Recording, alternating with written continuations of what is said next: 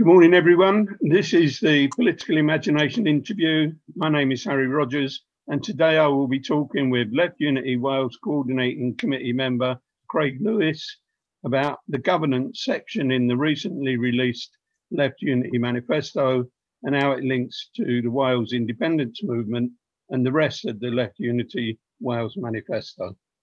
So, welcome, Craig. Hi, Harry. Thanks for having me. I think I'd better start off by just pointing out that although I work with Left Unity in Wales, I actually live in Scotland now, having lived in Wales for 25 years and been active in the trade union movement there, retired up here. And I'm a member of Yes Southside in Glasgow and have been involved in the independence campaign since before the last referendum as well. Oh, thanks very much, Craig. That's really useful to know that. That's a really good bit of background information. So we'll crack straight into it then. The first question I'd like to put to you is, why should Left Unity support independence for Wales? Well, I think as socialists, we support the rights of the people of Wales to determine their own future, obviously. But of course, self-determination doesn't necessarily mean that socialists would automatically support independence. But in Wales and in Scotland, we think there are compelling reasons to do so. Of course, we're not nationalists. I think it's not really very helpful to think of either progressive or reactionary nationalism, as you hear some on the left talk about. In a sense, all nationalisms have a progressive and a reactionary content. As the Scottish Marxist Tom Nairn argued in the 1960s, nationalist movements are Janus-faced. They have both a progressive and reactionary aspect. By their nature, they try to blur class differences, obviously. And the question for us, I think, is whether independence for Wales or for Scotland will, and the consequent breakup of the Union state, will represent an advance for working class people. And I think it can. There have been 22 polls which show that independence for Scotland is now supported by a majority. And there's obviously growing support for independence in Wales. In both cases, I think a significant section of that support is radical, it's young, it's increasingly working class. The new Now Scotland group, which has been formed up in Scotland, which is similar to Yes Cymru, but now got 2,000 members, many of whom are young, radical, and it certainly has strong links within working class communities. And it's got strong links too with the organised labour movement.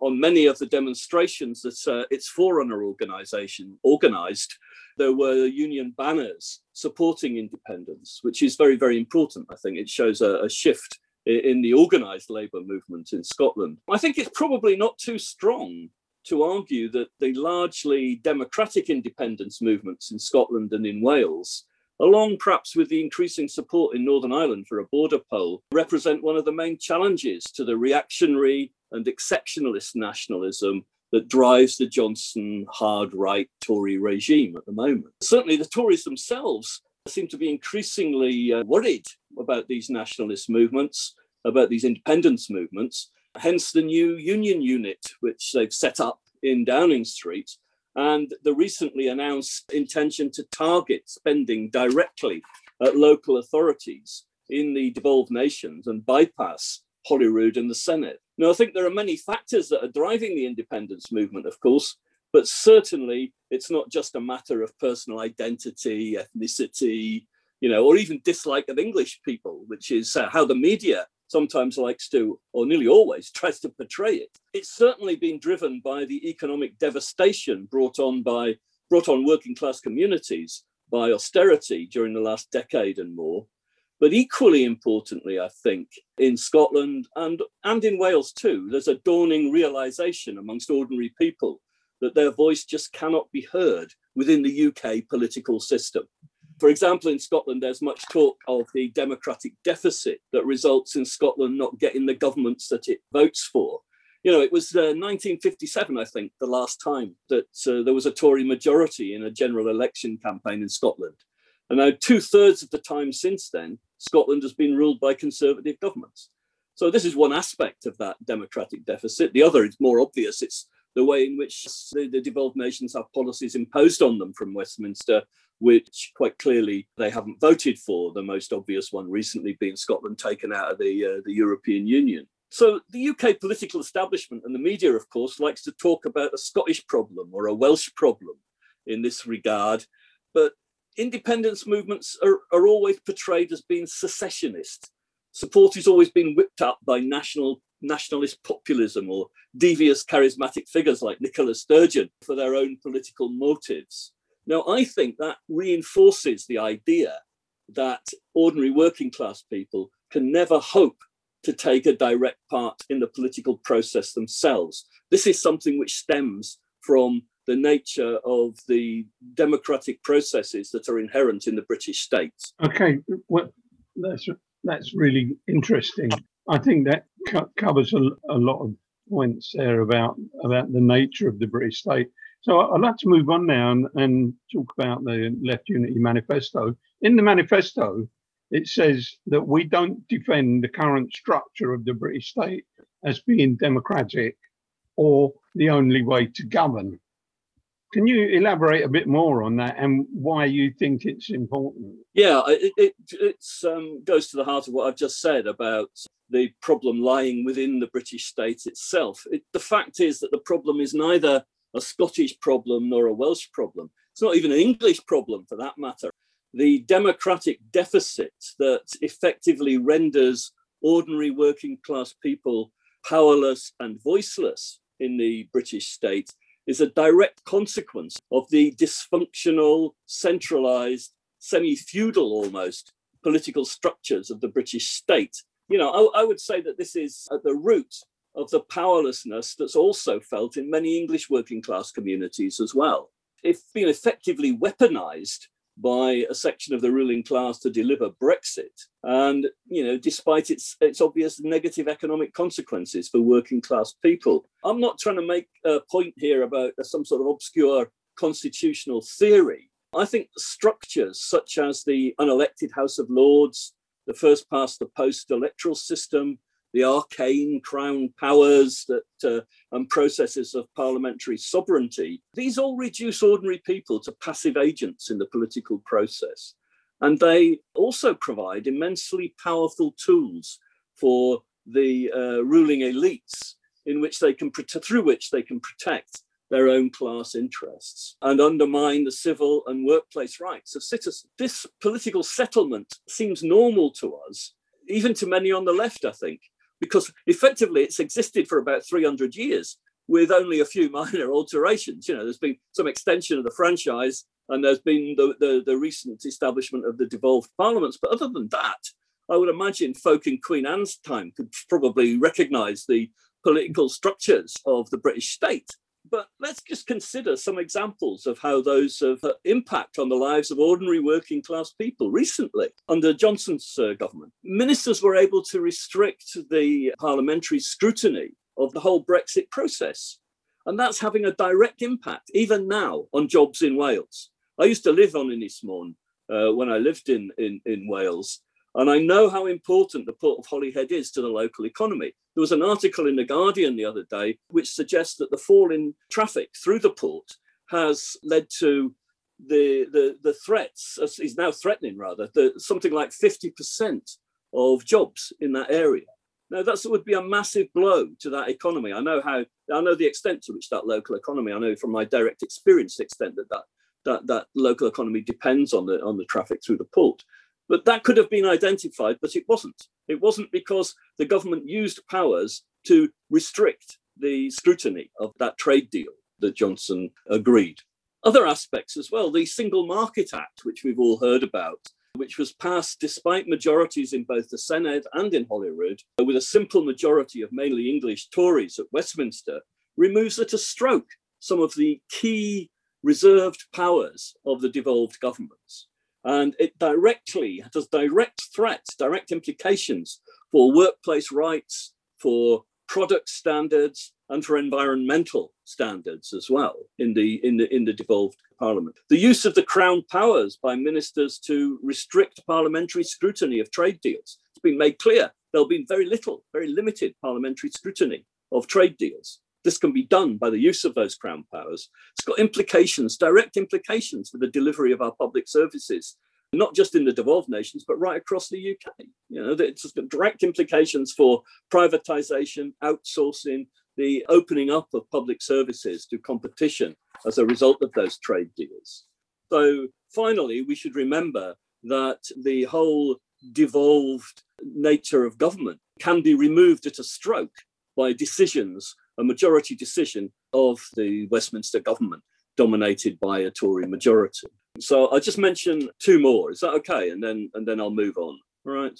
Yeah, we'll go to the next question after that. Okay. We mustn't forget that the whole devolution settlement can be overturned by a simple majority vote at Westminster, regardless of the expressed wishes in Scotland and Wales, where Tory party representation is only a minority. For example, in Scotland, it's at 20% at the moment. Now, it's for reasons like this that working people feel powerless. Independence alone, I think, will not address the problem of ruling class power built into the Westminster system, but it would be a step forward if an independent Wales were to adopt a republican form of government based on popular sovereignty with the fullest possible democratic involvement of all citizens. Now, that's why our constitutional proposals are so important, I think. Campaigning around radical economic, ecological, and social demands and rebuilding the confidence in collective power of grassroots activity are vital. They're integral to our manifesto agenda, which other people have been talking about. But unless we directly challenge the atrophied democracy embodied in the UK system of government, then the sense of powerlessness and absence of a democratic voice will continuously return to undermine working class solidarity and breed hopelessness.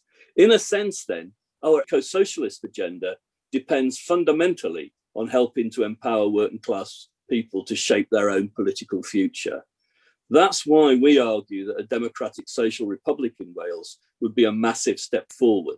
Now, to achieve that, of course, means a break from Westminster rule. That means Wales becoming an independent and self-governing state.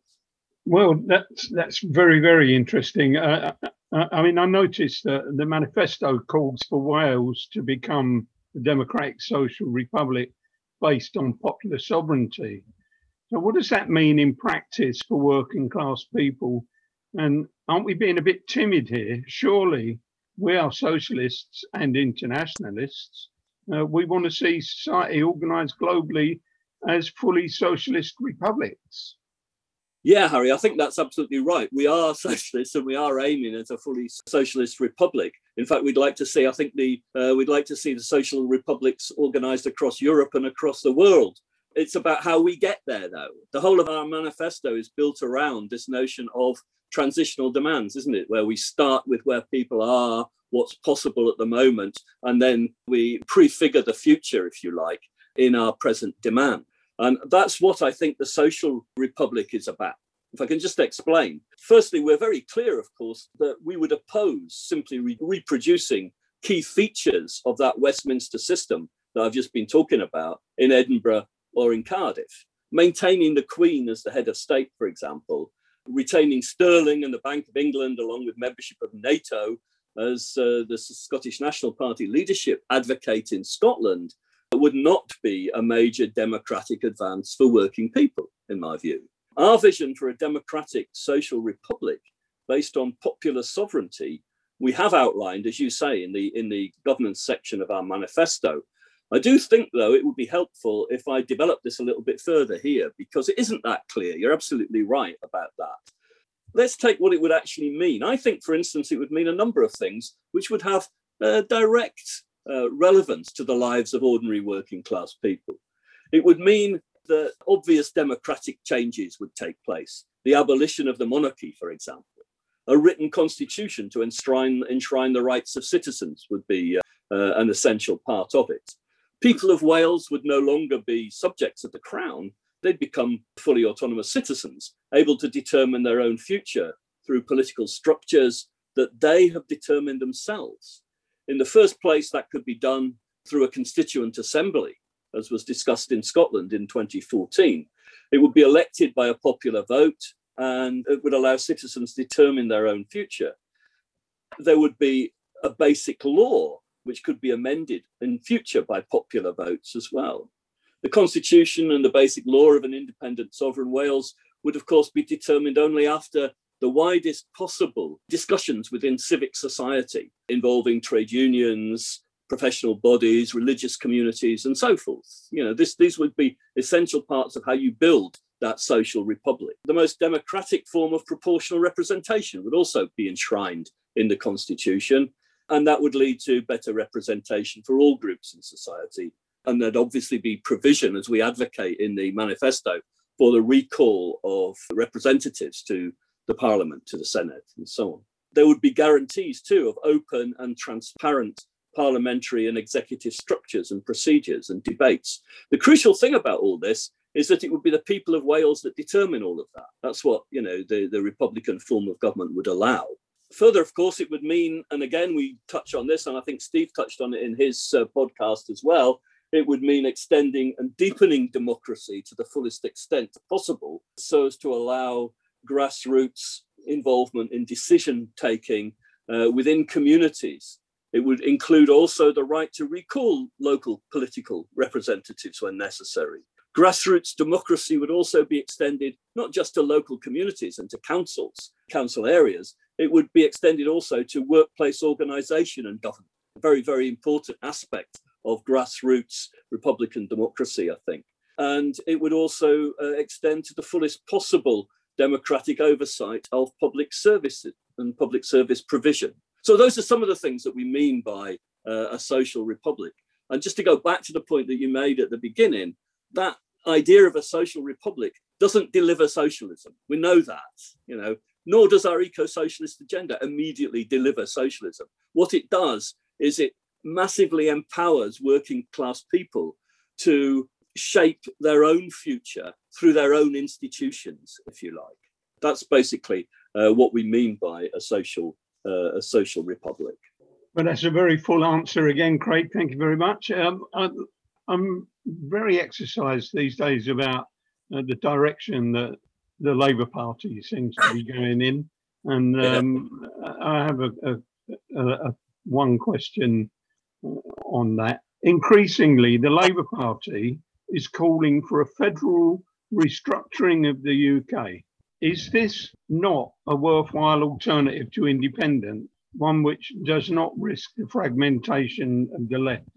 Yeah, I think you're right that the Labour Party is proposing a kind of federalism. Certainly Starmer has been more than hinting at that. I believe there was actually a meeting in Wales as well recently, which looked at the prospects of federalism as an alternative to independence. The problem is that the kind of federalism that Starmer and the Labour Party are proposing, and actually I think is being talked about by some sections of the Tory party, perhaps the more enlightened sections of the Tory party, is designed to preserve the union and most of the centralised structures of the British state that we've been talking about, discussing. In a sense, the proposals themselves, I suppose, reflect worries within the UK political and business establishments about the growing strength, I suppose, of the democratic independence movements in Scotland and Wales, and tensions within the political establishment over how to deal with it. And now, here as Left Unity, we've got to be very clear, I think. We are internationalists. We need to be careful that we don't end up tail-ending mainstream nationalism. We don't support independence just because we think Wales will be better off as a niche economy within global capitalism, with its own top-down Westminster-style governing structure. The whole point of arguing for a democratic social republic, which we've just been talking about, is because it is, in a sense, a transitional demand that helps advance the interests of working class people by unpicking the political power structures of the ruling class. We're not arguing for separation as an end in itself, but as a way of furthering working class interests. Independence is essential so that Wales can determine its own political system based on grassroots sovereignty and end the democratic deficit inherent in the current Westminster-dominated union. But this doesn't preclude us entering into a federal arrangement with other states. We're internationalists, either in the sense of the UK or indeed in Europe. as socialists in Wales, we would presumably argue for federal arrangements if we thought it advanced the international struggle against global capital. But this would be for the democratic decision of the people of Wales. That's what we're saying. It would not be imposed from above by Westminster, by a central Westminster state. And I think that's what Starmer and the Labour Party are talking about. They're talking about a way of defending the status quo by possibly conceding slightly more devolution. It's very similar to the vow that Gordon Brown orchestrated in 2014 in Scotland, which actually was done simply because the establishment were panicking because there was one poll very close to the end of the referendum campaign that showed majority support for independence. That's what prompted the federalism. After the no vote was delivered, we heard no more about it virtually. There was the Smith Commission, which was set up, which marginally improved the tax-raising powers of the Scottish government. But the main outcome of that proposed federalism that Brown orchestrated was English votes for English laws. The day after the referendum was defeated, the No campaign won. David Cameron came out in public and said that it was now time to restrict the rights of the Scottish MPs to vote on English matters. And that's what we got. We didn't get any enhanced democracy. It was simply a way to head off the independence campaign. I think that's what this is. All right. If, as ordinary, democratic citizens in Wales, as ordinary working people, we decide for ourselves that it's worth entering federal arrangements with other democratic states, then of course we should do that, but not something which is simply imposed from the system, which is already restricting the involvement, the ability of working people to involve themselves in shaping their own futures. Well, thank you very much, Craig. That was once again a very full answer. It's been a very, very useful discussion on the constitutional future of Wales and Left Unity's part in determining the direction that the future of Wales goes in. And hopefully people out there who are listening to this will want to engage with Left Unity and the other organisations that are progressively seeking independence and change within Wales. So we'll end there. Thanks very much, Craig. It's been very good to talk with you. Thanks very much, Harry. And I agree absolutely with you. Let's hope we can encourage people to work with us to fight for independence in Wales and to fight for an eco-socialist future for the people of Wales. Okay, I'll see you soon, comrade. And thank you so much for giving your time up for this episode. Well, comrades, we'll be back soon enough, I'm sure, with more episodes that concentrate on investigating more fully the new Left Unity for Wales manifesto. Thank you so much for listening. Bye for now.